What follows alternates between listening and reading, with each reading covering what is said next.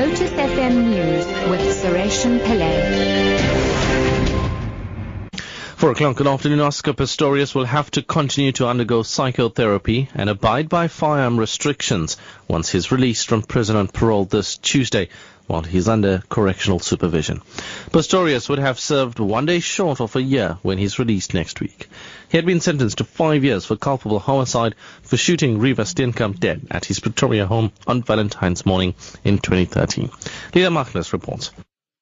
According to the press statement, the parole board considered all the submissions, including Pistorius' profile report, the directors of the parole review board, and the submissions of the Steenkamp family before coming to the decision to release Pistorius on correctional supervision. Pistorius will be under house arrest for the next 4 years and will have to adhere to several conditions. The M1 highway in Sandton, north of Johannesburg, has been reopened to traffic after it was closed for about 24 hours. A pedestrian bridge under construction near the Greyston Drive off-ramp collapsed yesterday afternoon. 2 people died and more than 20 others injured, 3 of them critically. Johannesburg Mayor Parks Tau reopened the road after he was assured that it was safe for use. We have now come back here. We've received a full report from the engineers and the Metropolis Department. They've confirmed that the roads are ready. Of course, there's still a bit of engineering work to be done on the roads, but arrangements are being done to ensure that whatever other maintenance work that needs to be done can be completed. For now, we are convinced that the roads are ready for opening. The eThekwini municipality and the city of New Orleans in the United States of America have partnered to create the Essence Music Festival.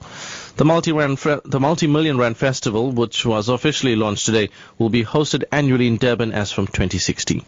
eThekwini city manager Sibusiso Sitole says the festival will feature both local and international artists.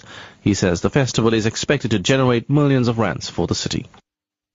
Not just about the festival for music, but there will be a lot of training and development that will take place for artists. There will be a lot of inspirational talk provided for young people, for the youth, for women in particular. There will also be multiplier effect in terms of people who will be visiting the festival. We have a whole contingent of Americans in particular who will also be participating in the festival.